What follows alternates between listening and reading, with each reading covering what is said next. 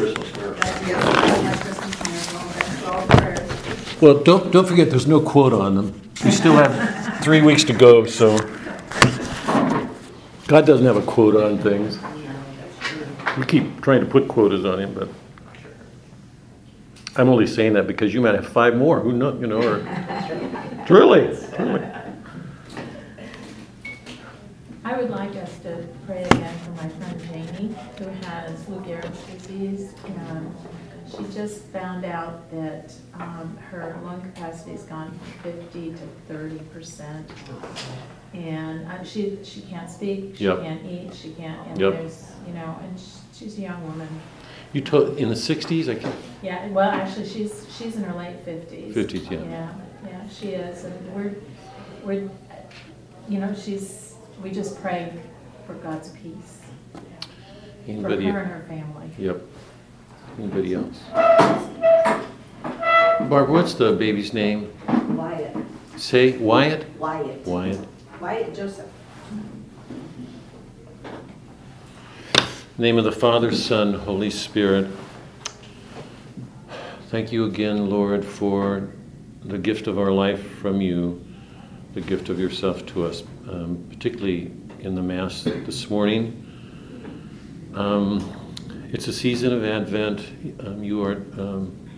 You and our church are asking all of us to take seriously this time of preparation. Your words so often in this period get serious and sometimes warning, severe. It's a reminder of how much is at stake for us to lose if we don't take your call seriously. Yesterday you asked us to do your will, aware of the consequences if we didn't. Strengthen all of us in our efforts to give our wills to you, to do what's asked, to strengthen our efforts in obedience, to correct our wills in this time, so that when Christmas does come, it's not just a holiday joy. It's a joy of being more one with you in the new life that you offer each Christmas season. Help us to do that, all of us. We offer our thanks for the blessings that Wyatt has received. Watch over that child, surround him with your protection, help him to grow healthily, and for the parents and friends to be strengthened in their faith by all that happens. We're asked to always be grateful, even for difficulties. So for all of us, when surprise blessings come, help us to take a joy. When difficulties come, help us to stay grounded in you. Your words yesterday, when the winds come and the buffetings come, to hold our course, most especially when things are hard. It's easy to get thrown off. Strengthen us, please, that we stand with you steadfast in all that we do with our faith. And for Janie, be with her. Her life seems to be diminishing quickly. If this is her time, help her to find a greater strength in her faith, to willingly offer herself, knowing she'll join you. When we enter a cross, it's where we should meet you, if we meet you anywhere before we go to the kingdom. Be with her, and especially be with those who care for her. I ask that all of us not get caught up in the hysteria of Christmas. It is a hard time. Suicides increase. People's expectations go through the roof. When they're sad or abandoned or whatever they're left with in Christmas, it's so easy to despair at one extreme. It's so easy to overdo everything in another. During this season, help us to keep your peace, to stay with you, be measured by you in all that we do, so that when Christmas comes, our joy like a fire glowing when it reaches its perfect beauty, that our hearts will glow in joy, being one with you. We offer these prayers, Christ our Lord. Amen. In the name of the Father, Son, and Holy Spirit. Can you all take out Wild Swans, Yeats' poem? I was thinking about doing a poem by Blake because I was searching for something. I don't think we did a poem last week. A poem by Blake called Auguries of Innocence. It's a beautiful poem, but it's really too long. I wanted to pull out some passages. And I don't know what brought me to this poem. Something did. And then I thought, how perfect. This is actually better for Advent. And you'll see why in a minute.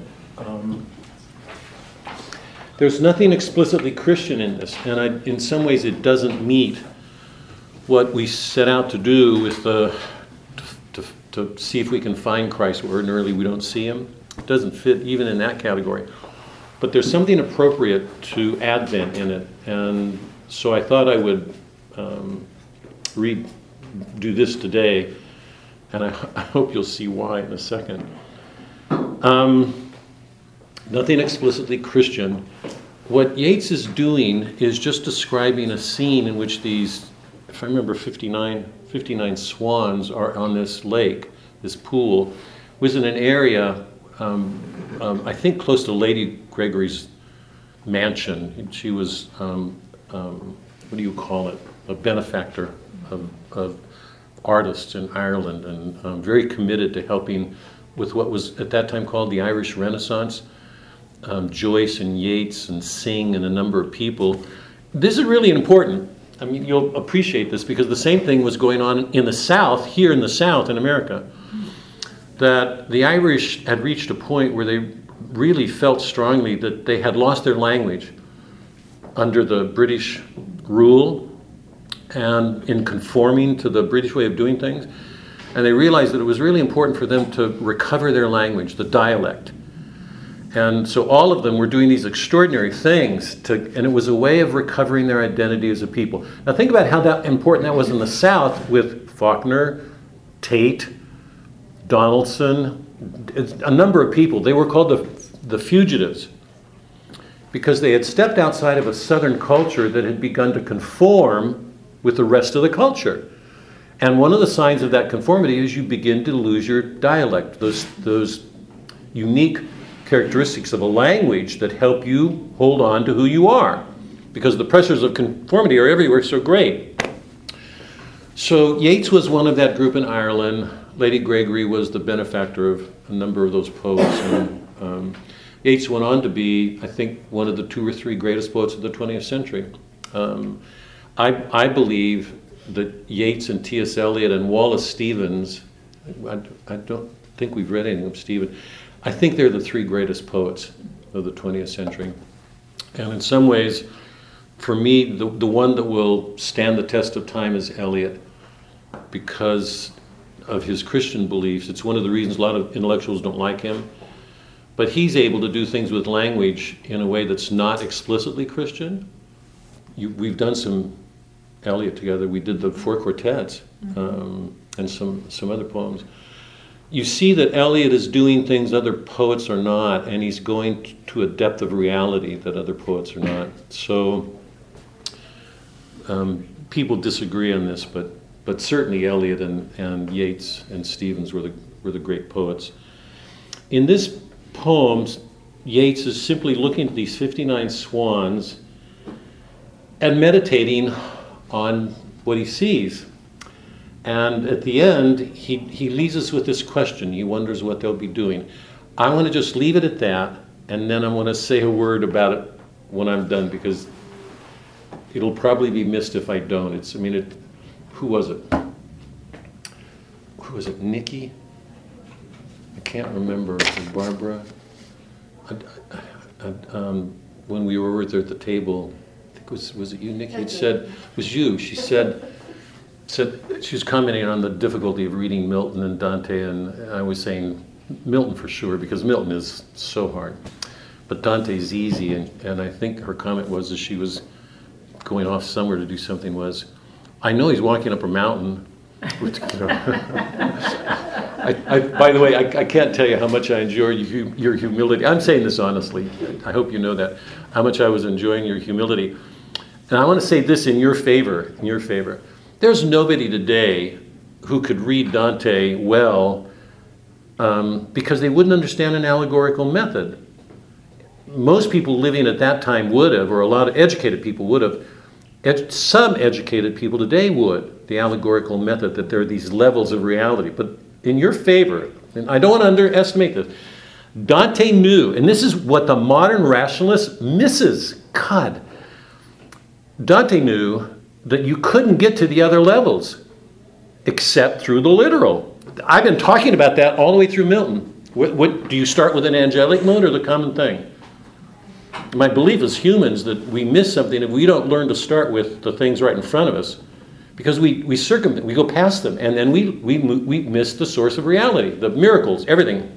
We look past miracles all the time.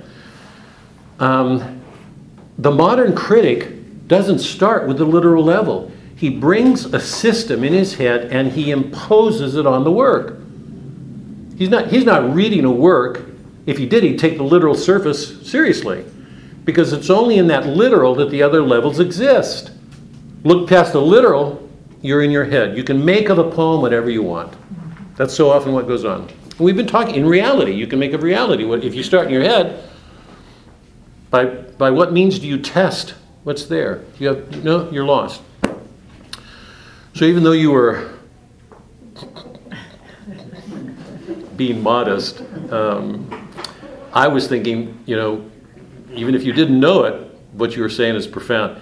We have to start with the literal. Dante's walking up a mountain, but all the other levels depend on our seeing that. So that's part of what we're doing. So anyway,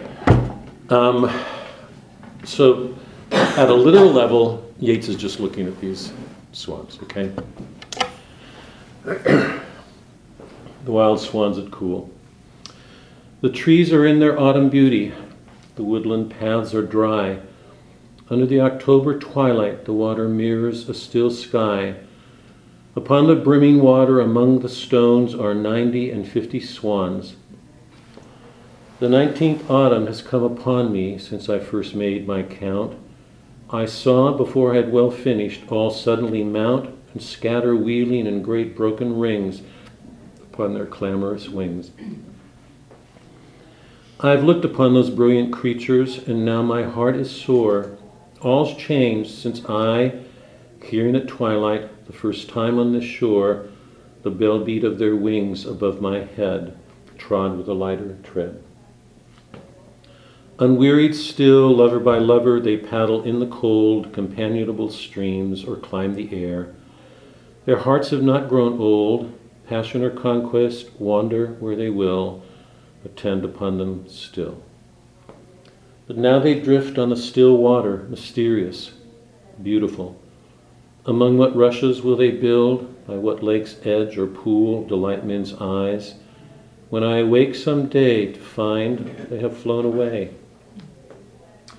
The question is why I chose this for Advent, and anyway, see in a second, because in some ways it just thought it was a lovely match, but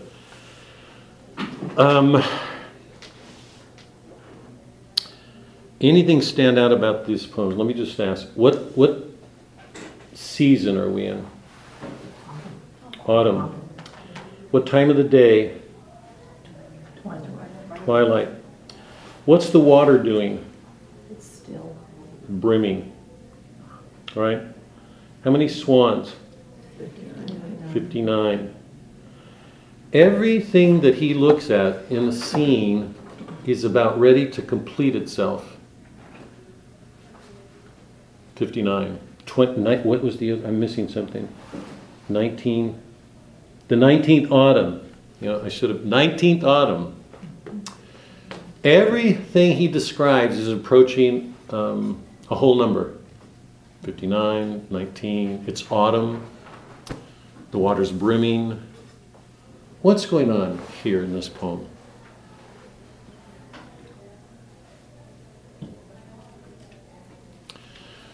Everything's approaching a perfection. Will he ever see it? No. No. But now they drift on the still water, mysterious, beautiful, among what rushes by what lake's edge, delight men's eyes when I awake someday to find that they have flown away. He's watching something beautiful in the swans. They're extraordinary to see, companionable, lover by lover. In some sense, you can say that the swans are an image of something great in men. Passion or conquest, wander where they will, attend upon them still. I mean, you all know, if you've seen swans, that they're beautiful creatures. I think what he's describing is, or here, let me put it differently. How can so many things in nature that are so different share the same quality? That they're all tending towards a completeness, a rounded number, but aren't there. How can they unless they all share something in being? Those of you who were in the Mass this morning actually heard Father make what I thought was a really important distinction. He was making a distinction between consubstantial and one in being, because all things share in being. So if we talk about God as one in being with the Father, that means it's just one in being with Father and also other things. And it also could be one in being the Father, that the Father and the Son and the Holy Spirit could be three individuals, separate, one among others. To make them consubstantial means they're one with each other in substance. So it was really important. But how can all these things that are so different share this one quality unless they share the same being, that something unites them in some way. So it seems to me what he's doing is showing that there's this wound in nature. Nature has this tendency towards completion. All these things suggest a beauty that's about ready to complete, but it won't. You won't see it. It's a beautiful poem. It's as if as a poet. He's looking at the scene, and he's struck by the beauty of everything there. Can't miss it. But all of it gives him this sense. I have looked upon those brilliant creatures, and now my heart is sore. All's changed since I hear in at twilight the first time on the shore the bell beat of their wings above my head. 19 autumn. He's seen them again and again and again and again. What this says to me also, I don't disagree with what you said, but is that everything is on the precipice, and it's culminating, and it's going to change. Because all of these things are sort of climaxing at the same time, and then he says, delight men's eyes when I awake someday to find they've flown away. And so knowing that it's not going to be static. It's not going to be what? Static. Right. It's going to be changing. Disappear. And moving. It is. Yeah. It's going to change. Yeah. So what it tells me is enjoy it. Enjoy seeing. And for example, I was driving down Hall Johnson Road the other day, and all of these oak trees were absolutely spectacular. Yeah. And the next day, Gone. gone. Right. And so you better be aware of what's going on now, because they're going to be flown away tomorrow. Yeah, but I just want to emphasize the point here is, because he's not quite saying that there's a soreness. He's appreciating this beauty, but none of it will complete itself. I think that's one of the things, that none of it won't happen. And my reason for choosing this for this season is that we live with a wound. Being is wounded in our world. The presence of the fall is with us. We have all these expectations of a completeness or a perfection. All of us carry it, but it's not a part of our condition. We carry expectations. We want it. We long for it. The beauty of it, the perfection. We get close to perfection, but not yet. And the reason for choosing this is it's Advent. Yeats is not a Christian. I mean, he grew up in a Christian world. It was Irish, but he's not a Christian. He developed his own system, way of seeing things. He's not a Christian. Advent is a time of looking forward. Christianity answers this. I mean, a God came into the world. One of the amazing things about Advent, I think, for all of us is the wisdom of the church. It placed Christmas in the dead of winter. Just when they're not accidental in doing, these are amazing things. Christmas takes place in the dead of winter, in the cold, when it's freezing, when you have no reason to hope, everything to complain about. You couldn't be farther away from anything perfect. If you want perfection, go to spring or summer. Winter can be harsh for lots of people. People die. Homeless die. If our electricity goes out in the dead of winter, I remember a couple of years ago when the box behind us, I'd never had an experience. Because in California, God, it's temperate. It was freezing here in Texas, and the box outside, and we lost electricity for a day or two.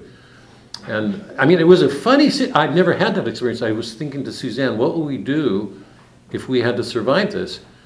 And my only thought is, if this ever happens, we go into one of the back bathrooms downstairs because it's the warmest place in the house. Find some place. The two of us could huddle up under blankets and keep each other warm. How romantic is that?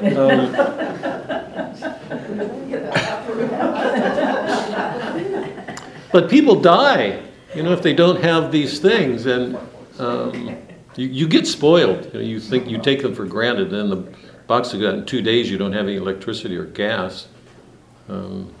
Anyway, it's a beautiful poem. It's a beautiful poem. It's Advent.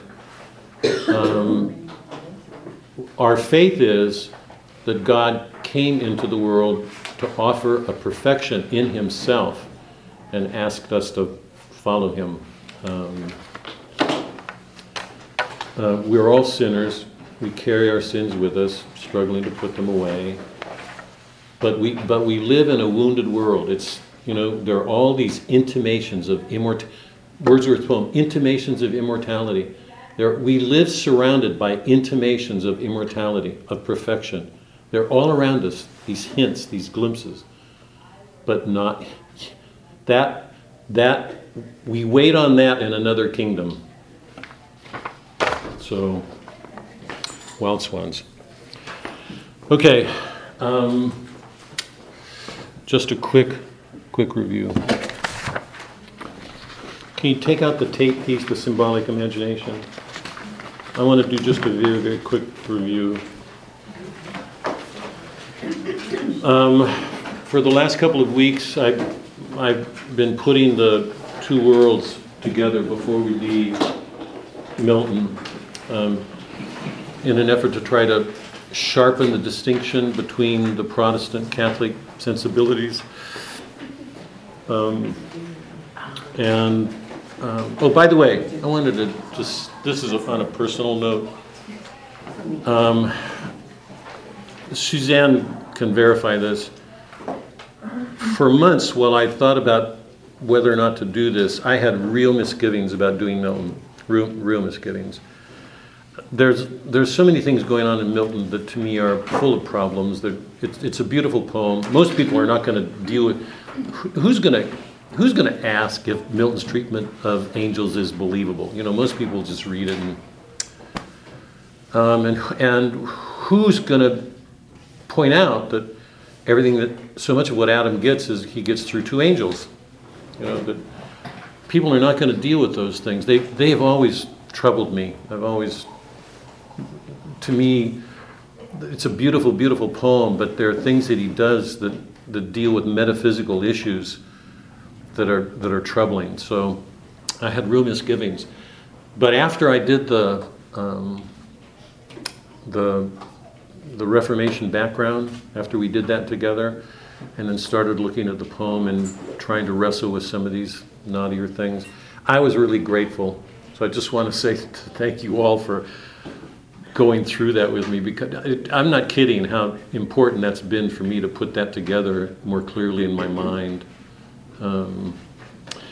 And my hope is that when we get through with Dante, you will be helped in your faith because you've got two things standing next to each other as a way of sharpening the contrast between them. So it's I think what we're doing has a real value to it, more than I anticipated going into this, because I had real misgivings about it. I think you read Catherine to this group. I know. Get on. Just quickly. Take a look at Tate. Remember that what Tate is doing in these two essays, by the way, both of these essays are in a collection of his. It's edited by Louise Cowan. Tate's one of the most extraordinary men in the 20th century in relation to literature. He's just got such a good mind. He wrote an essay on the angelic imagination, and he wrote another essay on the symbolic imagination, and I've taken the quotes from that one. C.S. Lewis and Tate were together. There was no collaboration on this, in believing that one of the most important things we could do for ourselves in the modern world is form emotions, better emotions. Feed my sheep. That the emotions in our world tend to get stuffed. Nobody takes seriously today ordering the emotions. You know that it's not a small thing for me. After we did Dante a year ago, when we hit the Purgatorio, I remember trying to be really clear about it. I think the great task for all of us is to learn to order our emotions. God made everything good. He made us to love. Those of you who did the Commedia before know that at the center of the Commedia, Dante says, through Virgil, the source of all evil is love. God made nothing bad. There's nothing evil. That's a Manichaean view. God made nothing bad. The Protestant mind radically changes that because they said after the fall, the effects of the fall were complete. We're corrupt. We're depraved. Completely evil. The Catholic Church says, no, you can't destroy an essence. God made us good. That's man, the essence of man, humanity, our essence is good. We are terribly wounded. The concupiscence is so deep it can overwhelm us. I know that myself. I'm assuming most of you do. I laugh about it when I think, when we come out of confession, I think most of us think I'm good again. And 3 days later, there they are again.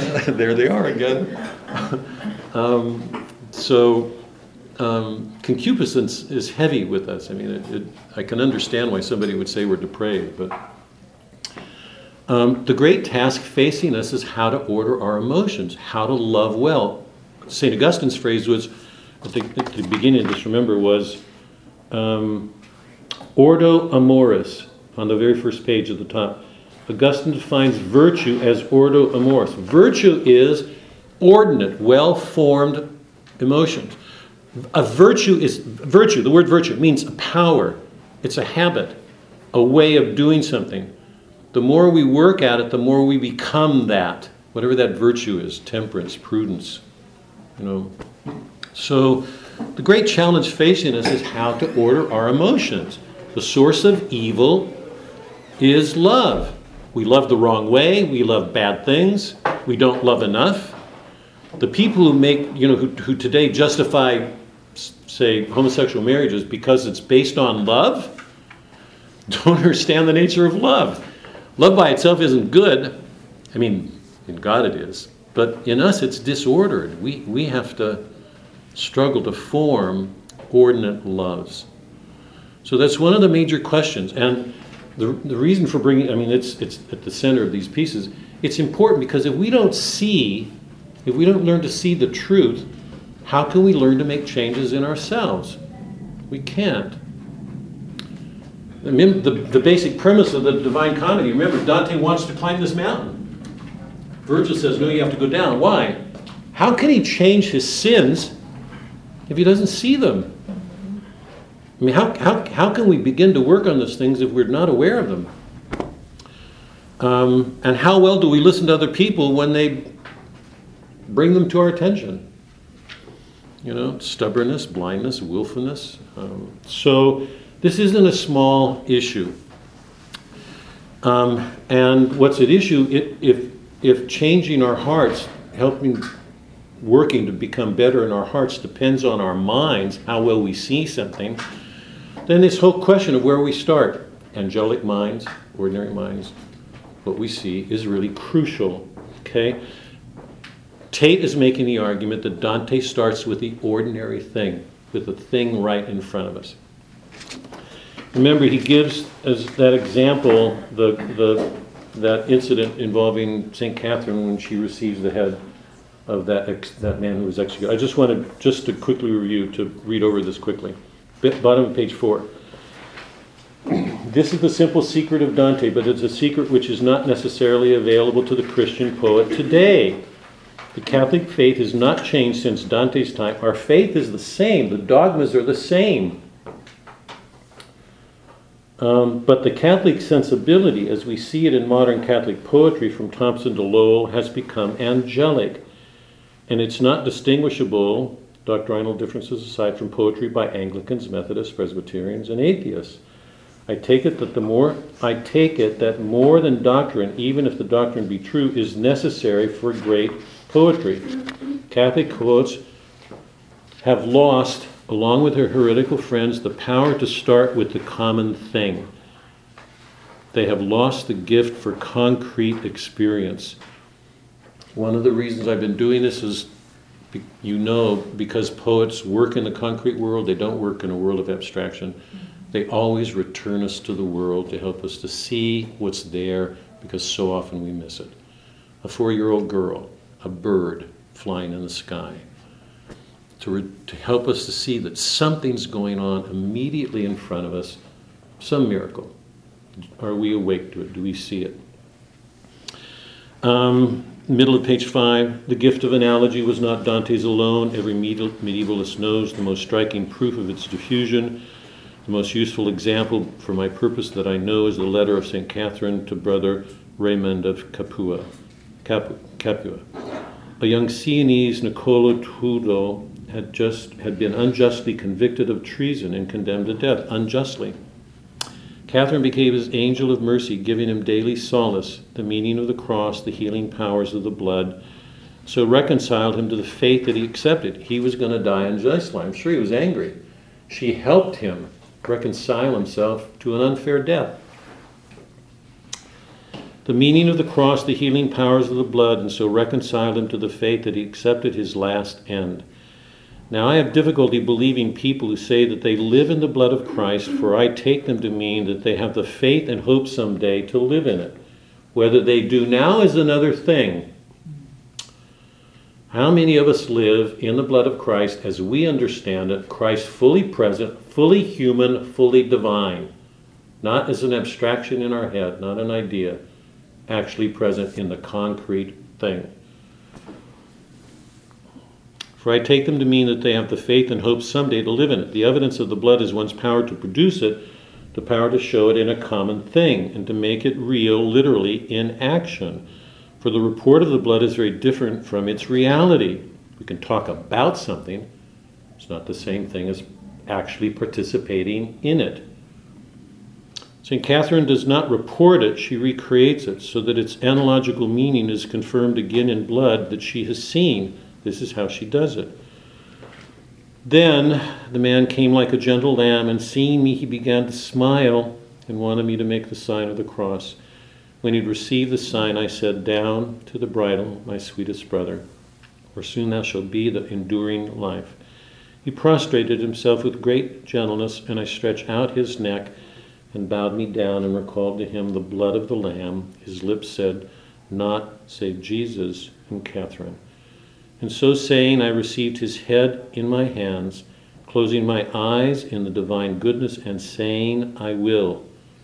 When he was at rest, my soul rested in peace and quiet, and in so great a fragrance of blood that I could not bear to remove the blood which had fallen on me. Imagine a number of other women in that scene. I mean, they would probably go hysterical. The blood drip, a head executed. She's at peace. Absolutely at peace. How does she do that? if it isn't that their faith is so completely there. You know all those images we get in the Bible with Christ on the water, or Peter, better yet, Peter on the water, when he says, "I can do it," walks out, and then it starts getting rough. When things go wrong in our families, in our relationships, when something happens, how steady are we walking on the water then? I'm so grateful for this scene of her taking his head and the great faith that she has to embrace it, not be afraid, because in every fiber of her being, she knows he's with Christ. It's just a beautiful image. In the concrete experience. So, this, where do we start? Common thing or not? Just very quickly. I'm going to touch on these as quickly as I can. What are the fundamental differences between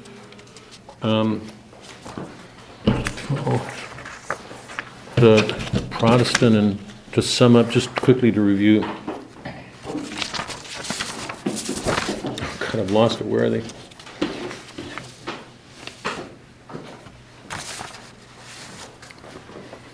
Sorry. I just had this. What did you do with them? Oh, wow. That's just the way it is. I know, that's why she came by me. Quick review.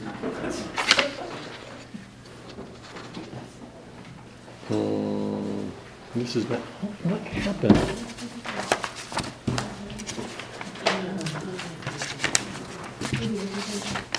The notes for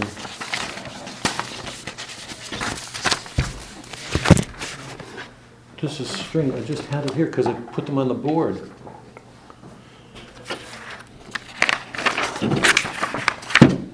Sorry, you guys. This is becoming more and more a daily. Oh, it is. It's just getting worse and worse.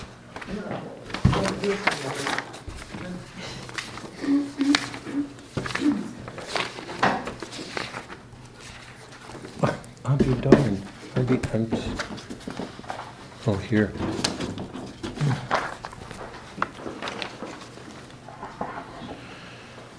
I want to take a look very briefly at just a number of categories dealing with differences.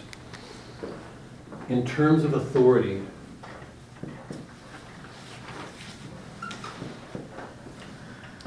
the fundamental differences between the Protestant and Catholic. You know that generally speaking, the source of the authority for a Protestant rests in his individual faith. So the subject of experience, there's no way to account for it. That's why the Protestant world tends to fragment. People have differences and they break off. The fact that they're dealing with contradictions doesn't faze them. There's no way to test that experience. The Catholic believes in the objective truth of Christ in the church. Christ is present there. The proof of it is in Scripture. We saw that in that scene that we've gone back to a number of times involving Christ with Peter. And he says, "Who do they say?" And we've gone over that a number of times. In the Protestant world, each person becomes the arbiter of his own life. His faith isolates him. It makes him private. There's no way to enter into it. In the Catholic world, because of the objectivity of that truth, it gathers people around. People become a part of a mystical body. You can say that the one says, "I," the other says, "we." We are a part of a communion, and we are parts. It's closer to what Paul talks about when he talks about parts of a body.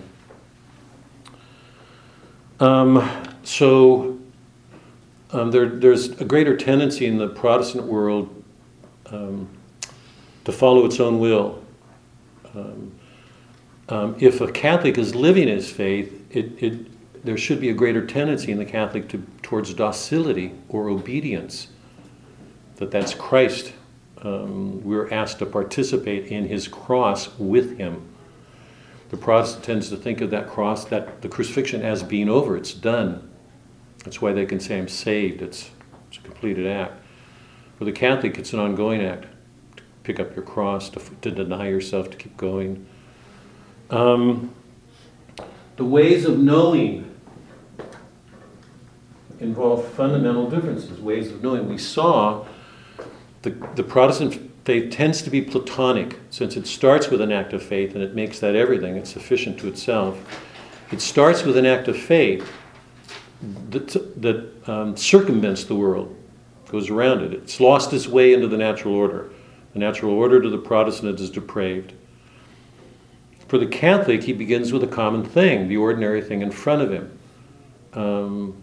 That's nowhere more true than in the Eucharist. The extraordinary thing about the Eucharist is it's an ordinary thing. It's grape and flour. It's wheat. It's the stuff that God made.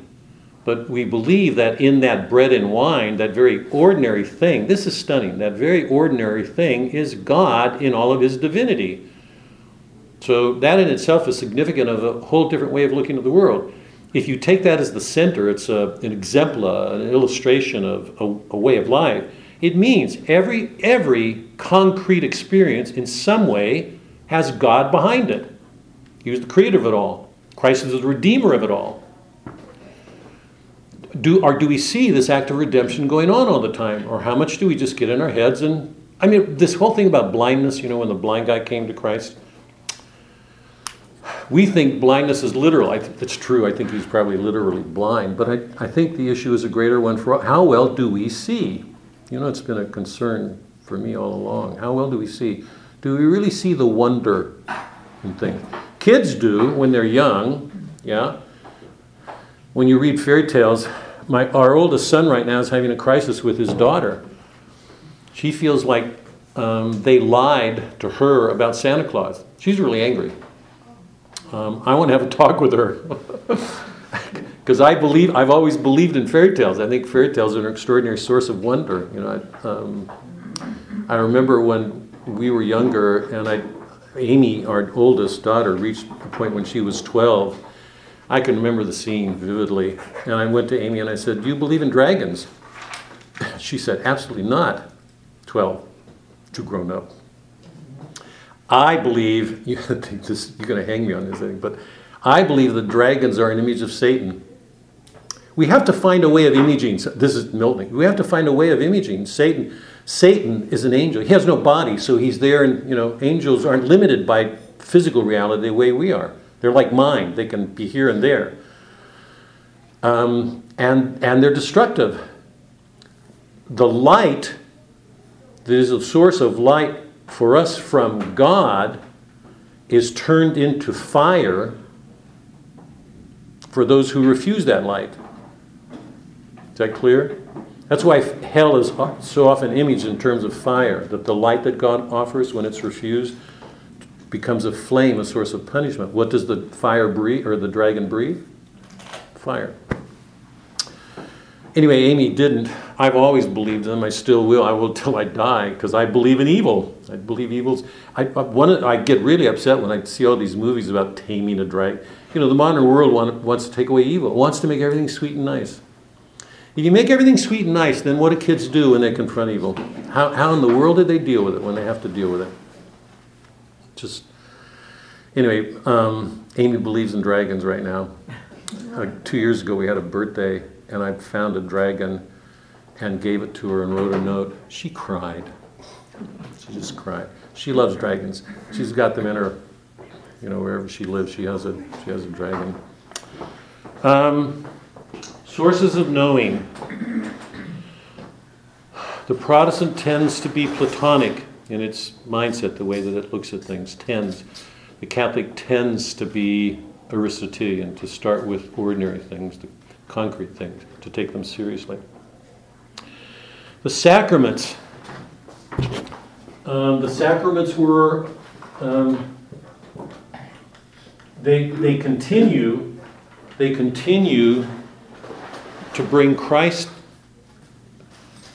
power for healing into the world with an efficacy now. That's what the sacraments are. Marriage, confirmation, healing, the sick, orders, all of those, they have a sacramental quality because it's a way of saying Christ is present in your life actively. It's important to know that. How often do we take all that for granted? All the time, I think. The Protestant world, by and large, tends to take the sacraments away. That's not true of the high Protestant church, but certainly for the low it is. And we saw it before. We saw it in Melville. We saw it in Faulkner, that when you lose the sacraments, Christianity gets reduced to a moral code. It gets very legalistic. It gets Old Testament. That quality is pervasive in the Protestant world, this Old Testament. In some sense, the Protestant world tends to accommodate down to the temporal. And it moves towards something legalistic, a code. For the Catholic, it should, I don't think it does enough, but it should always be a reminder that a gift is being given to us, that the miraculous is present here. It's at work. If it does reduce to a moral code, you know the dangers. We saw this in Melville, we saw it in Faulkner. If it reduces to a moral code, it reduces to a kind of respectability. The only way a Protestant has of measuring his faith is his respectability, how decent he is. So the tendency in the Protestant world is to accommodate the world. It moves towards respectability. But we've seen that. If that becomes true, that world becomes enabling because people hide behind it. You won't do certain things. You don't have the courage. The Catholic is called to holiness. That's a very, very different thing. To take seriously a call to holiness means you can put yourself against your family. We should. That's what Christ asks of us. I've come to divide mother, daughter, father, son. Said to the man when he said, "Come follow me," and he said, "Let me bury my father."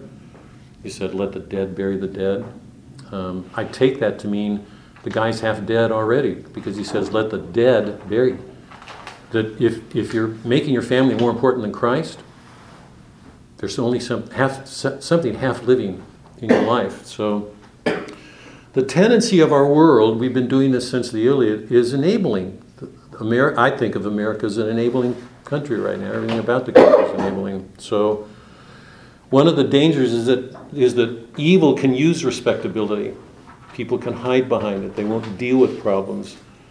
To go against them puts you at risk because it means being unpopular. You have to do things other people are not going to like it. You're going against the social code. To be holy means to give up the world and follow Christ in the purity of His Spirit.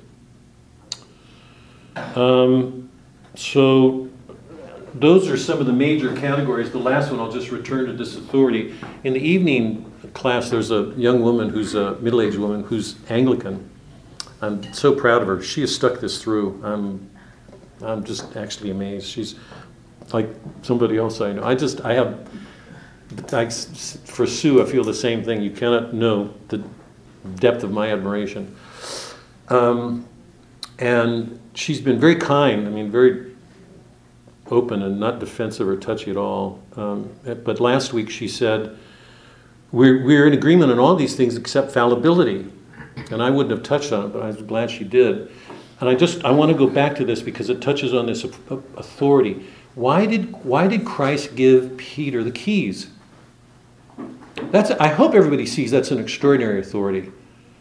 Who you loosen, who you bind, here on earth, in heaven. Who knew the extent of evil better, Christ or Peter? No difficulty, right? Christ would have known evil infinitely better than greater depth than Peter would have. I think he gave Peter the keys. He vested that kind of authority in him because he knew exactly what the church was going to have to face in the world when he was gone. How well will the church deal with evil? Number one. And number two, how well will it hold on to doctrines if it doesn't have that authority? I'm really serious about this. Just for a second, hold on. Father talked about Arianism this morning. I've talked about Arianism, Sabellianism. Luther, Calvin did away with the sacraments. We've got Wycliffe. They wanted to do away with the orders. Remember, when that happened, the authority was vested in a congregation, so that over time, if a congregation came to a point of deciding that women should be priests or homosexuals could marry, that it had the sanction of law, who's to say differently? Take away infallibility, how well would the church have dealt with Arianism, Sabellianism, Donatism, Luther? I mean, look at what we do look at what we've done to Christ all of our history. Look at the corruptions in the church today. Imagine if that authority were thrown over to congregations in the Catholic world. What would happen to our doctrines? How would we look at Christ? Because some people were absolute in their convictions, Christ was a man. Others were absolutely certain in their convictions, he was the Father come down in another mode. It was only a few people said, no, he's both. He's a human and God at one. Lose that and you lose Christ. Imagine what would have happened to the Eucharist, to the sacraments. Take infallibility away, how well will people deal with whatever the world comes up with? Particularly if large numbers of people happen to agree with that. In the sermon this morning, he was talking about not Anastasius, but Ambrose? Ambrose, thanks. He was talking about Ambrose and said that Constantine embraced Christianity in its Arian form. And the vast majority of people believed Arianism was the correct view. If church doctrine had been decided by majority vote then, where would we be? Where would the church be? Take away infallibility. Take away the authority the church has. How well do we deal with evil? Or how well do we deal with the tendency in us not to read well, to make things other than they are? So this whole, these major areas that were always at issue in everything that was happening during the early struggles, during the Reformation, we still struggle with them. Oh God. I was asked to help out at USF when I was teaching at another college in California. Almost the entire Jesuit body of theologians in the religious studies department were following liberation theology. I know a priest, actually he was a guy who was a priest who left the priesthood at College of Notre Dame where I was teaching, who explained all the miracles away. He said, we don't believe that anymore, it's not true. And there are lots of theologians. Even on that one sheet if you look at the one with the circles, find that if anybody has it. This one? No, it's the. Oh, here it is. Read the bottom, can you? Shafali?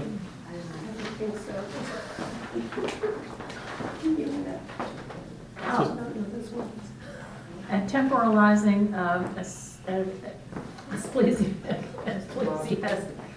ends characterize the Protestant world. The church becomes human institution. The reading of Scripture, a merely private affair, and a life of faith based on sacraments gets reduced to a moral code.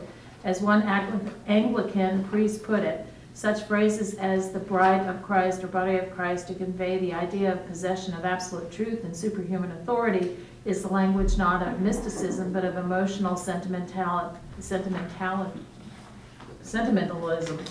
It is unlikely that the world will ever be impressed by such phrases again. Either Christ is present fully as man and God in the Eucharist, or he is not, and either he gave the keys to Peter or he didn't.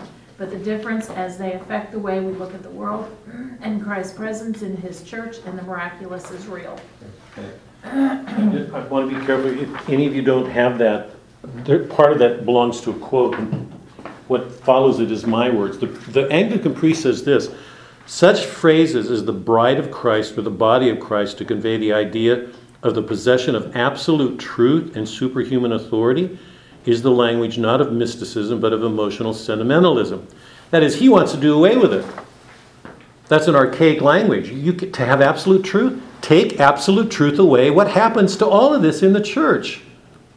I mean, this is frightening. This is an Anglican priest. It's unlikely that the world will ever be impressed by such phrases again. He looks at that as we belong to an anachronistic past. An education will know better. Nobody has absolute truth like that. Religion's more a matter of our own private conscience. He wants to see that stuff done away with. Body of Christ, bride of Christ. Are you kidding? So my comment following his quote, either Christ is present fully as man and God in the Eucharist, or he's not. He either gave the keys to Peter or he didn't. But the difference is they affect the way we look at the world and Christ's presence in his church, and the miraculous is real. The differences that we're talking about are absolutely real and important. So, anyway, to go back to my example, when I was at USF, the larger majority of Jesuit priests were a part of a liberation theology movement that had sort of taken a strong foothold in the church back then at that time, and looked at the world largely in Marxist terms. And there was a group of people at USF who wanted to establish an institute. It's called the Institute, as a way of holding on to the traditional beliefs, because the liberal theology was taking over the schools and its thoughts were flying right in the face of everything we're talking about. That's from the Catholic Church. There are lots of Catholic priests who hold these doctrines today. I mean, they laugh at the mystical stuff. This belongs to a world of superstition. So the issues are not small, what we're talking about. They're really big, and this question of authority is not a small one. Particularly if you live in a democracy where the assumption is, I'm as free to believe whatever you want, whatever I believe is just as good as what you believe in, and truth is relative and subjective, and so. Okay, that's just a quick overview of some of the things that we've been looking at when we did Milton and did the work on the Reformation. Now we are entering Dante's world. Just a couple of things. One is, I know this is repetitive for some of you who've been here.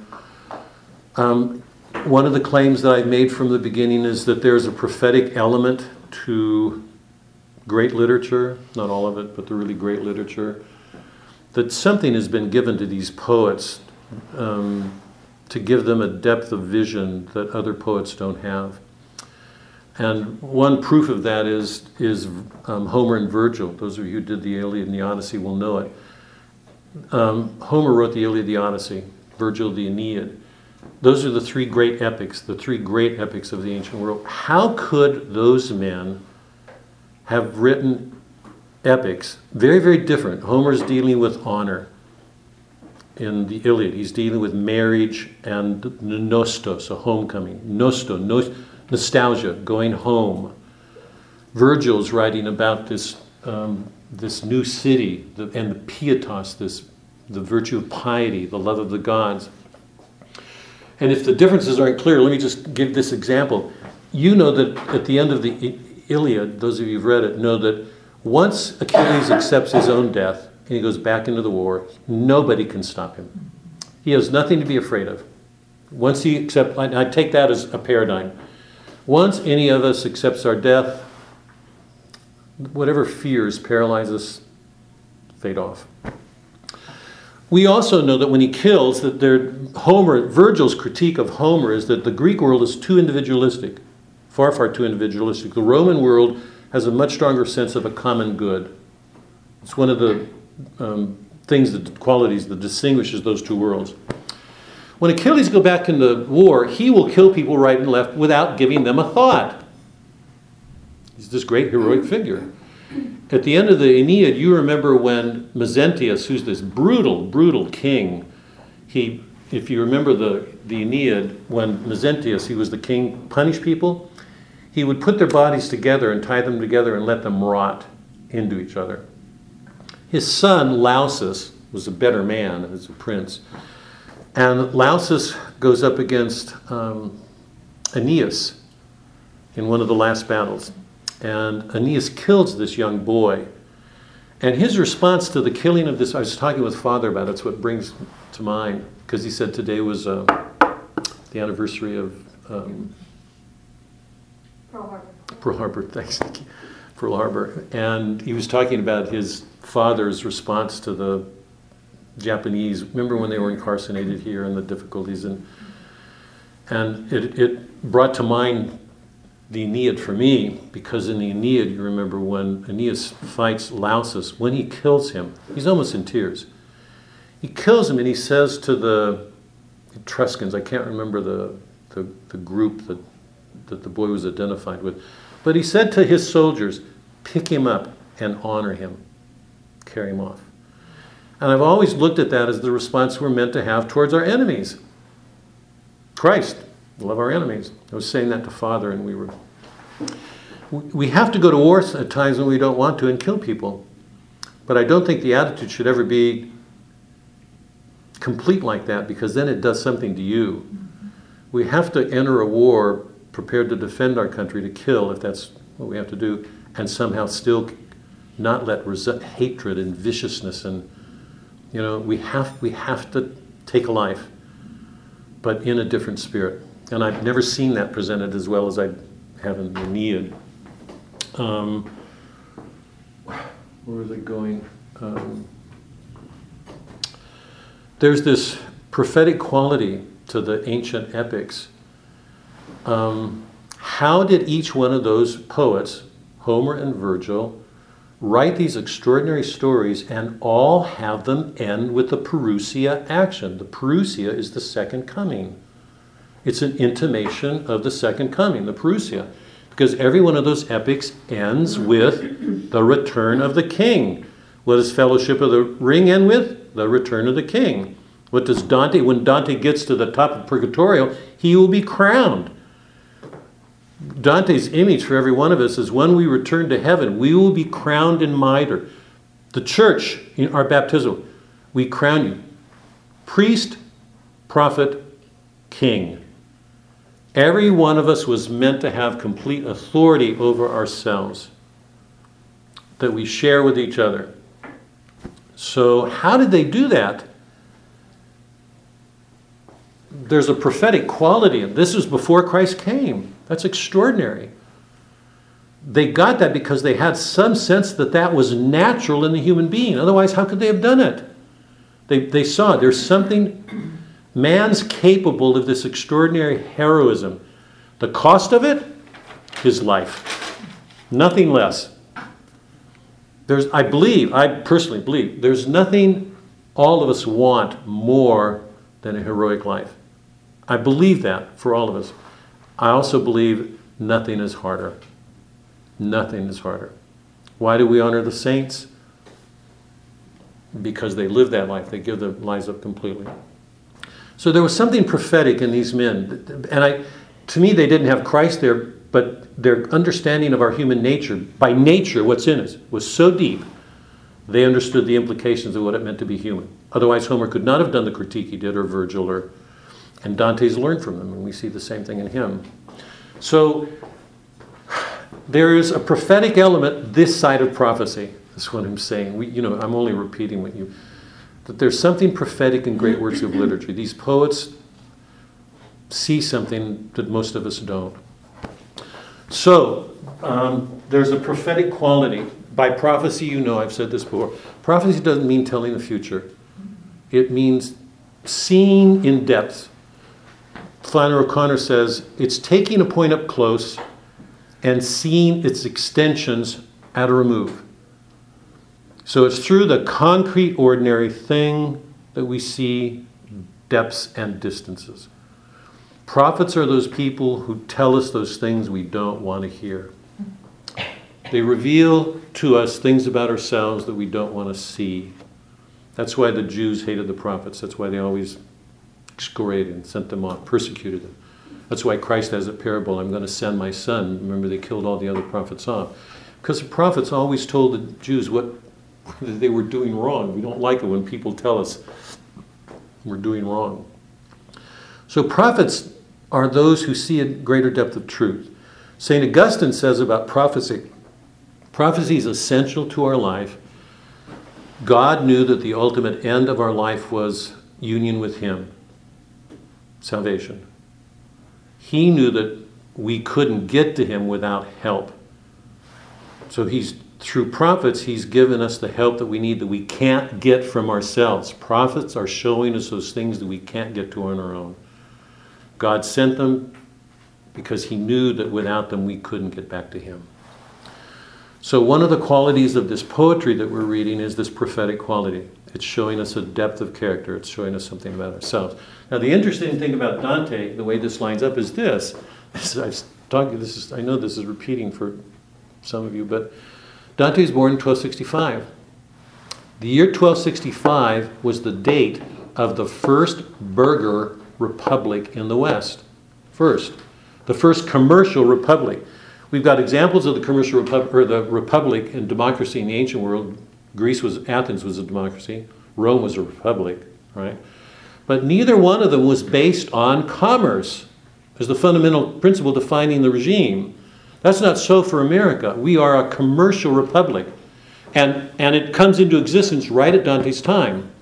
The historical background is going to be really important in this, because the commercial republic was able to break from the emperor and from Rome both, and stand independently on its own. The basis of that republic was each person could have a better life if he took responsibility for himself and tried to better it. So there's an incentive to do things. But it's based on commerce. We saw that in Shakespeare's Merchant of Venice, right? Are you all following? What defines the commercial regime is that we have a greater independence from emperor, from outside influence, the state and the church. We have an incentive to try to better our lives by risking, by being resourceful to make our lives better. That's the very nature of the commercial regime. So the first instance of the modern commercial republic is Florence. Now this is extraordinary, because you know from reading or we will if you haven't, but when you read the Divine Comedy, the commercial regime gets exposed. There's not an aspect of it we don't see. And what we see is horror after horror after horror after horror. What motivates the commercial regime? Pride, envy. I want to get ahead. I don't like it when people have things I don't have. It drives people. What motivates most of us? Somebody else has something. I don't. I'm either going to take that person to jail or do something to get rid of him, or, And pride, I want to be better than other people. I'm not going to be left behind. So what we're about ready to start together is the Divine Comedy. It's Dante's unmasking the commercial regime, because there's almost not an episode that takes place in the Commedia that doesn't have to do with the activities of people at that time. They're either killing each other over differences, and all of them have to do with party loyalties in this commercial republic, whether they're aligned with the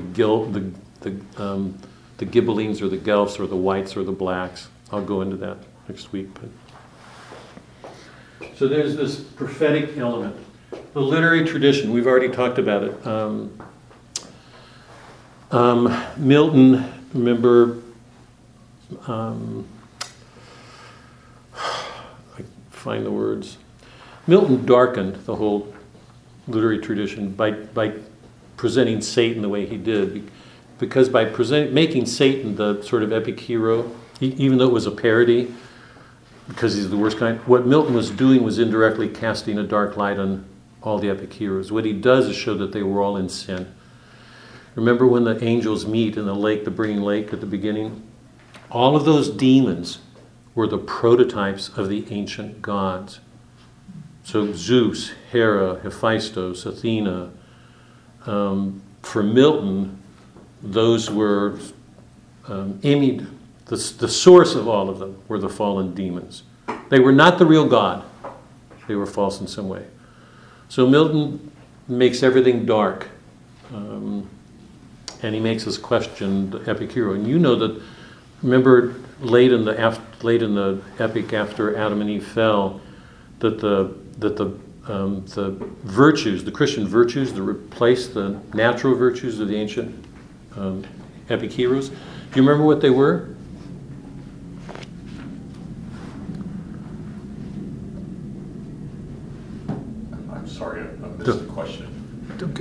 Patience and endurance. Those were the virtues that would replace the... Sorry, Fred, did you have a question? No, I just missed the question. Oh, sorry. I had no answer. Okay. Anyway, you remember what I'm talking about when he said that? Remember when he talked about writing an epic about heroic things, and he said it doesn't, and he talks about the Christian virtues that are going to replace it. For Milton, the virtues were patience and endurance. For the ancient epic, right, the pagans, they were courage, fortitude, prudence. Odysseus' prudence. It's the natural virtues in our nature.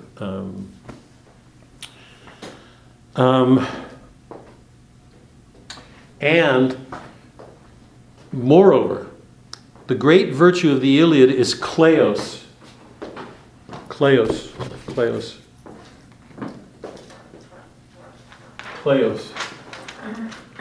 It's honor. Remember in the Iliad, everybody thinks they can get honor by killing. There's a competitive. You're only as good as you show yourself to be superior to somebody else and get rewarded for it. So why do people give more money for people in high-paid jobs?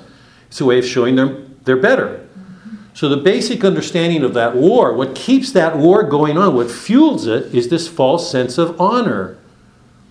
That some people are better than others and they will be rewarded. Well, if that's true, what happens is if somebody can confer honor on you, it can be taken away. What happens when you lose it? You become a great boss, CEO of a major company. What happens when it goes down the tube? Who are you then? I mean, lots of people, and we know of instances of people who committed suicide. I mean, if your identity is taken up with that, what are you then? Achilles comes to that point. Remember in Book 9 where Agamemnon sends an embassy offering all those gifts to get him back in the war, and he says, to me, they're the greatest lines in the work. He says, "Such honor's a thing I need not. I'm already honored in Zeus's ordinance." He's come to a point of realizing that something conferred on him by God is worth far more than what these men can confer by gifts. So what we come away with from the Iliad is the sense that there's this intrinsic dignity in man. This intrinsic, and there has a transcendent quality. It somehow relates us to the gods. And we also know that it isn't until a man dies, accepts his death, that he can come to it. Because until that time, he's afraid he might lose something. When Achilles goes back into the war, there's no fear. So we see, this is it, and we've talked about this. It's amazing how this lines up with the Old Testament, the Genesis and Exodus and the other books. This comes into existence roughly then. What Homer's showing us is this intrinsic dignity to the human person. In the Odyssey, the great virtue is nostos and prudence. Nostos, the homecoming. Odysseus has to get home. But we know that he can't get home to Penelope until he undergoes all his trials at sea. And most of them have to do with metaphysical realities and largely dealing with women. So if the Iliad is a critique of men and the way men use others as objects, because that's what they do to get ahead, they see other people as objects. Has anything changed in 2,000 years? I don't believe so. Not at all. In the Odyssey, we see the way in which women can use men for their own homes. We see it particularly in the underworld with the queens of the underworld, but even Athena says it. So we see Odysseus develop in a new virtue. He has to learn to be wise. He's not Achilles. He's not going to go home and just kill the suitors. He puts on in fact, there's a quality of self-effacement to him that Achilles doesn't have. He has to put on a mask, pretend to be somebody he's not, to give up his identity before he can come home to his wife. So there's a change in the direction of humility, of self-effacement in everything that Odysseus brings to a marriage. And the same thing's true of Penelope. She's had to endure a lot for 20 years. She's had to endure a lot. So if you remember the marriages, Nestor with his marriage, Menelaus with his marriage, and then you've got Penelope and Odysseus. There's a different quality to their marriage for all that they've learned to suffer. And if you remember at the end, when they go to bed, Athena stops time. They are brought out of that heroic action. They are removed from it. And for a moment, they're outside of time. So this whole thing of nostos, of going home, is not just a wealthy home, not full of wealth. It's the love that can take place between a man and a woman, and showing, once again, the cost of it, how hard it is. In Virgil, it's Rome, this universal city in which all men can come together. And we see the cost of that. It's vicious. All the people that he meets in Italy are racial, so they're killing each other because they won't let go of their racial identities. Rome is that city in which racial identity doesn't prevent somebody from coming together and being with others. Those are the ideals behind modern America. Where do they go? They all go to Dante, but they're transformed by Christianity, an inherent sense of human dignity, supported by Christ. Nostos, what's our final home? Here on earth? Our nostos, the homecoming. And interesting, in terms of marriage, you know that the whole Bible keeps presenting the church as Christ's bride, and us as the bride of Christ. I mean, so the whole notion of the church is put in terms of marriage. So he takes the theme of the Odyssey, the nostos, the homecoming, the spousal love between a man and a woman, to its ultimate. What's the ultimate nostos? It's not nostalgia. It doesn't mean going back. Our final nostos, our final home, is the banquet, the marriage banquet with Christ. And the final Rome, you'll see it when you do. In fact, Dante's even going to talk about who's Dante's guide? Virgil. The final home is that Rome that is the New Jerusalem, the universal city. So Dante takes that whole epic past, carries it forward, is true to it, and gives it a completely different spirit. So Dante's carrying the epic tradition forward. You know, I've said this before. I think Milton is modern in lots of ways because of the problems. I think Milton looks actually back to Homeric. What his treatment of the war in heaven to me is it's ridiculous. It's silly. Dante's more modern in this sense. Who does he take as his hero? Himself. What he's saying is every man has a story, but this is our ultimate end. Every one of us has got to deal with this. We have to learn to see our sins. We have to learn to correct them. That's purgatory.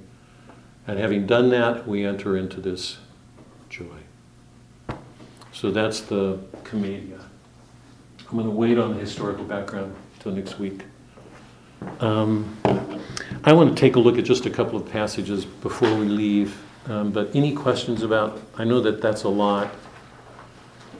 Sorry, we have to carry a lot forward, because if we don't, we will miss a lot. We'll just miss a lot. So, any questions?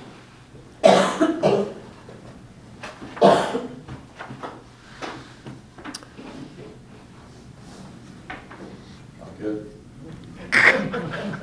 I don't even know what to do. I'm always waiting for something. It's time to begin. Feel like a cur is about ready to come to me, and I'm at the plate waiting and get a knuckleball or a curve or a... Don't encourage him, Francis. Do not encourage him. I'll be ready next week. You're ready now. I know better. There's an awful lot there, I know. Don't hesitate if you've got something.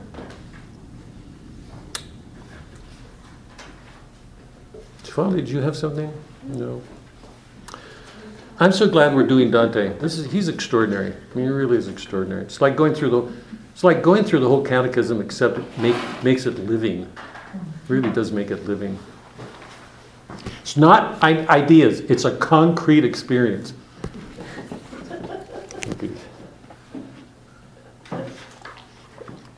Did I read the passages from the stars with this group? I think I did. Did I do it with this group?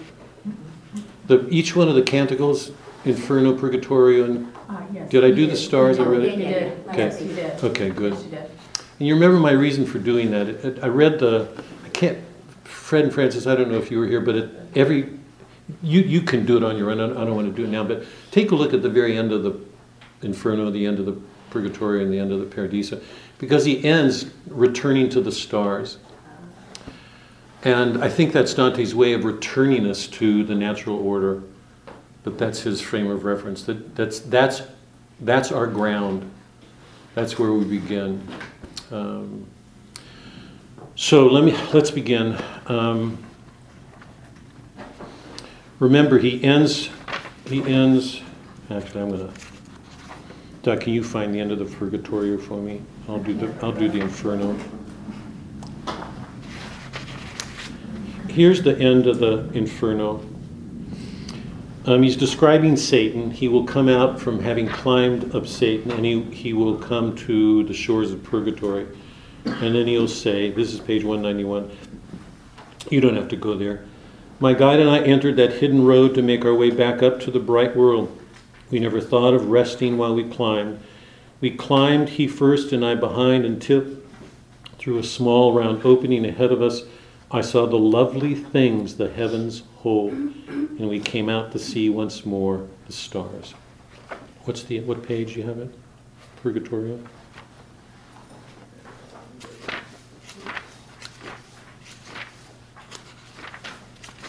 The Purgatorio ends with this. I am checked by the bridle of my art. From those holiest waters I return to her reborn, because he's just gone through purgatory. A tree renewed in bloom with newborn foliage immaculate, eager to rise, now ready for the stars. When he completes his journey in the Paradiso, he will have just looked at the Trinity and see the ultimate mystery at the center of our faith, and he says there's no way to describe it. It's like squaring a circle. And the reason he's saying that is because the Son, who shares an infinite nature with the Father and Holy Spirit, the Son now has a body. Because remember, Christ took on a body and returned. So how in the world is he going to... And notice he doesn't try, thank God. But he just looked at the Trinity and the mystery of it with Christ at the center, who's the Son, but now he has a human body, and how he's going to describe it, doesn't he? But he looks at that and he says, so did I strive with this new mystery. I yearned to know how could our image fit into that circle, how could it conform. But my own wings could not take me so high. Then a great flash of understanding struck my mind, and suddenly its wish was granted. He sees, that is, a grace was given to him. At this point, power failed high fantasy. No matter how great the fantasy, even though he was given it, graced, the mystery is too great to put into words. But like a wheel in perfect balance turning, I felt my will and my desire impelled by the love that moves the sun and the other stars. So in each canticle, at the end of that phase of the journey, he returns us to to the common thing, the natural order. Just to return to that before we start looking at this. Dante starts with a common thing. He starts with himself, not angels or another person. He starts with himself, and he starts with actual human beings. After he is pushed back by the beast, Virgil comes to him, and Virgil will tell him that he's been sent to him because Mary saw the plight that Dante was in. She went to get Lucia, who's light, who went to get Beatrice, whom she knows Dante loved, and she went to get Virgil because she knows Virgil's importance for Dante, and Virgil comes. So what we see is a whole divine order put into motion on the basis of love. That God works with what people love.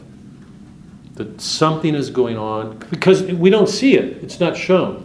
What we see is Dante going, this goes to Nikki's, Dante's going up this hill, but there's so much more going on. What was taking place, even if Dante hadn't seen it, was Mary was moved by him. She went to get help, Lucia, and then Beatrice, because they're all within Dante's circle of loves. So we know from this, God is always working with what humans love. It can be a job, it can be baseball, who knows what it is. It can be art. Whatever it is, God's at work there, doing something. Let's go over to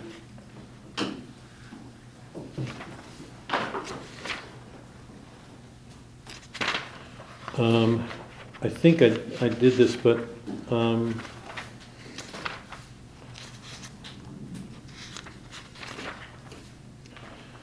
the page 9, Canto 2, the day was fading and the darkening air was releasing all the creatures on our earth from their daily tasks. And I, one man alone, was making ready to endure the battle of the journey and the pity it involved, which my memory unerring shall now retrace. O muses, O high genius, help me now, O memory that wrote down what I saw. Here your true excellence shall be revealed. You know that the ancient epics begin. Sing muse, Iliad. It begins with an invocation. Sing muse, the anger of Achilles' son. The Odyssey. Sing muse, the man of many ways. The man with the cunning mind, the prudence to know what to do. Virgil, sing muse, sing of fate's fugitive, this man that the gods had attacked and kept him from his home. So every one of those ancient epics begins with an invocation of the gods. This epic begins with Dante struggling to get up a hill, and we don't get to an invocation until here. Why? Why does he do that?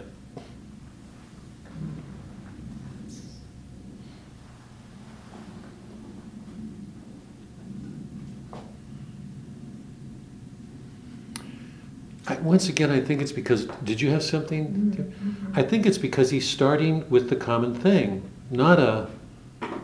we don't start there. None of us does. We were born into the world, things happen to us long before we're ever aware.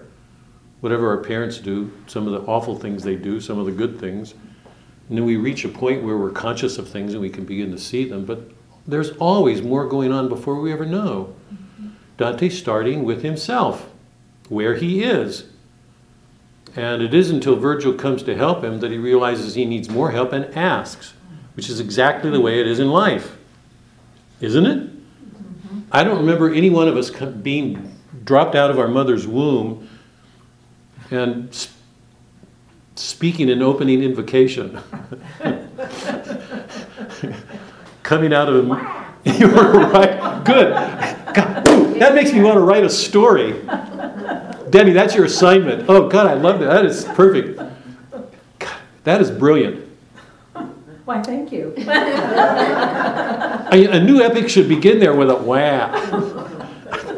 I really think, God. Because the whole epic has got to go into explain the meaning of that wah, because there's so much in it. Anyway, he's doing the same sort of thing, I think. Then Virgil relates what happened, but hold on, go the bottom of page 9. Virgil is talking with him about what happened. He said, "From this journey you celebrate in verse, Aeneas learned those things that were to bring victory for him and for Rome, the Papal States." He's starting a journey, and he's reminding Dante that Aeneas himself once started, because Virgil wrote the Aeneid. Then later, the chosen vessel Paul ascended to wring back confirmation of the faith, which is the first step on salvation's road. But why am I to go? Who allows me to? I am not Aeneas, I am not Paul, neither I nor any man who would think me worthy. And so, if I should undertake the journey, I fear it might turn out an act of folly. You are wise, you see more than my words express. What does Virgil say to him? Stop whining and get up. Has any one of us ever started on a hard enterprise without making excuses? I mean, something really scary. Virgil tells him to stop whining and get going, and then Virgil recalls what happens. Page 14, they come to the gates of hell. I am the way into the doleful city. I am the way into eternal grief. I am the way to a forsaken race. Just as it was that moved my great Creator, divine omnipotence created me, and highest wisdom joined with primal love.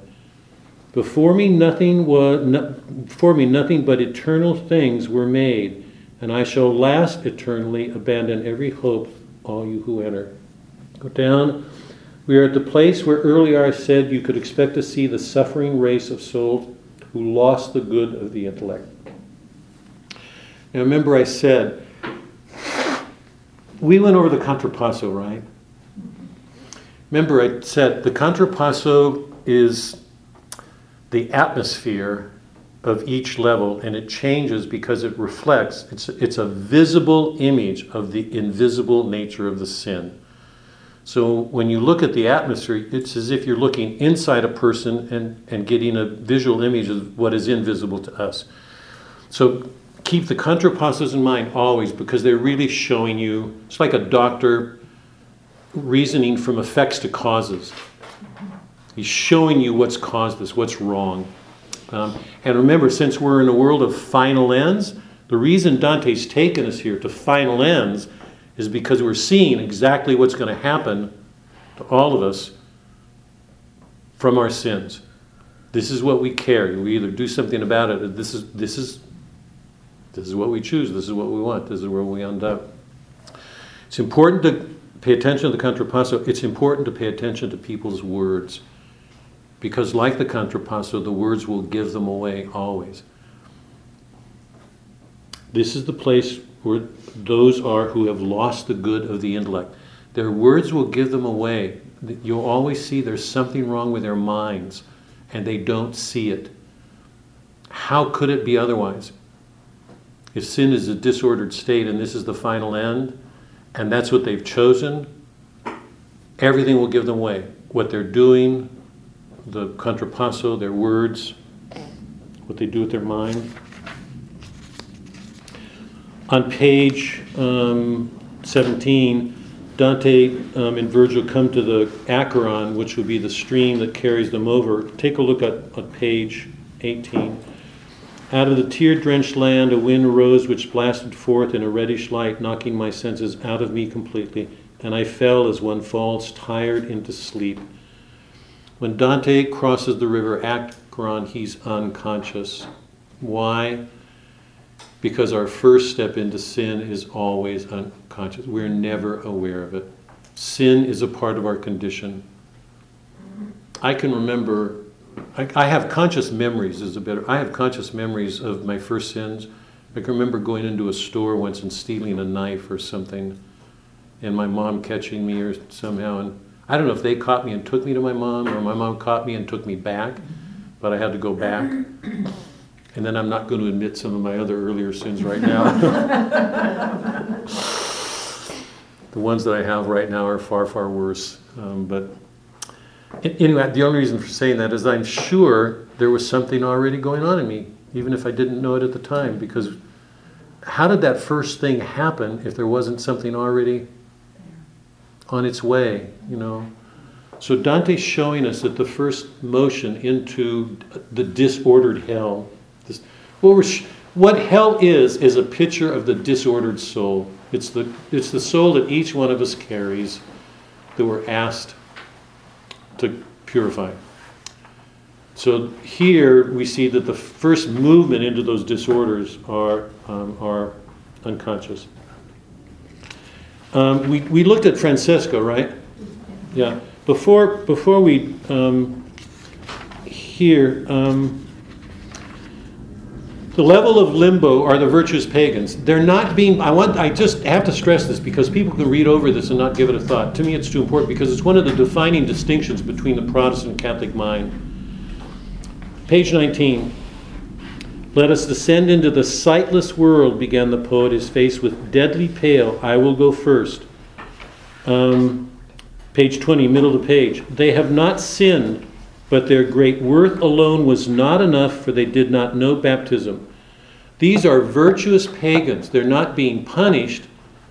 They're here because their virtues were not enough to get them into heaven. So Dante's acknowledging a good to people, but goodness by itself isn't sufficient because heaven is a supernatural condition. What's necessary for a supernatural condition? Supernatural graces. Faith, hope, charity. What these men lack, all the souls here, is a spirit of hope. Yeah? Their souls aren't enlivened by a hope. A Christian is asked to hope. We receive that gift from God freely. He's asked to love when we don't have a reason for loving. Pagan wouldn't see that. He's asked for believing something that he can't see. We're asked to have faith when we don't have a reason for having faith. Those are supernatural. They take us beyond the world of reason. So here are all these virtuous pagans. When Virgil comes to this group on page 22, it's the shade of Homer, sovereign poet. This is top of 22. And coming second, Horace, Ovid, and Lucian. Down below, greater honor still they deign to grant me. They welcome me as one of their own group, so that I numbered 6 among such minds. It's interesting that Virgil doesn't have the highest place, which only reinforces the point that I made earlier. He's there because Dante loved him so much. I also believe he's there because he's the consummate poet. There's almost nothing about the world that he didn't know, this side of grace. They come to this castle where there's a dim light. It's an image of the dimness of the light that the intellect provides. Nikki, this goes to your point. I'm really glad you said it. Remember, the literal is literally what happens. But on top of the literal is an allegorical level. So Virgil is an actual poet. It's real. And there are 3 levels. I'll go into this later once we get started. But the allegorical level has 3 levels. It's allegorical, tropological, and anagogical. Those are the 3 levels on top of it. I'll go into it later. But there are these other levels of meaning, because that's true of every event in our life. We're literally here. Allegorically, something else is going on. We're either moving closer to Christ or not. So Virgil is Virgil, but he's also an image of the very best that the human pagan world can give, allegorically. So the mountain is a mountain. It's an image of all that we have to struggle to overcome to get to the sun, to God. The poem opens because it's that Dante's 35 years old. He wants to go to God. It's a longing for immortality. That's the allegorical meaning. He's climbing the mountain. So the mountain is an image of all that one has to overcome to get to God. And what we learned from the beginning is 3 beasts beat him back. A leopard, a lion, and a she-wolf. Virgil said, you cannot go up there. You cannot go up till you go down. I'll never forget the teacher was my dissertation director when I was in the middle of my dissertation. And she kept saying, Bob, you've got to get this stuff to me. And I just was too embarrassed. I mean, if you knew one of my other sins... Not a time of confession here. The perfectionist in me, I admired her so much that I didn't want to get anything to her until it was special and well done. And she said, can we meet for lunch one day? And I said, sure. So we had lunch, and she sat down. She said, you've read the Divine Comedy. She said, you know that before you go any farther, you have to go down. It was her way of saying, get your pride out of the way, because she wanted to see that work. Because you know that, I'm sure most of you know that.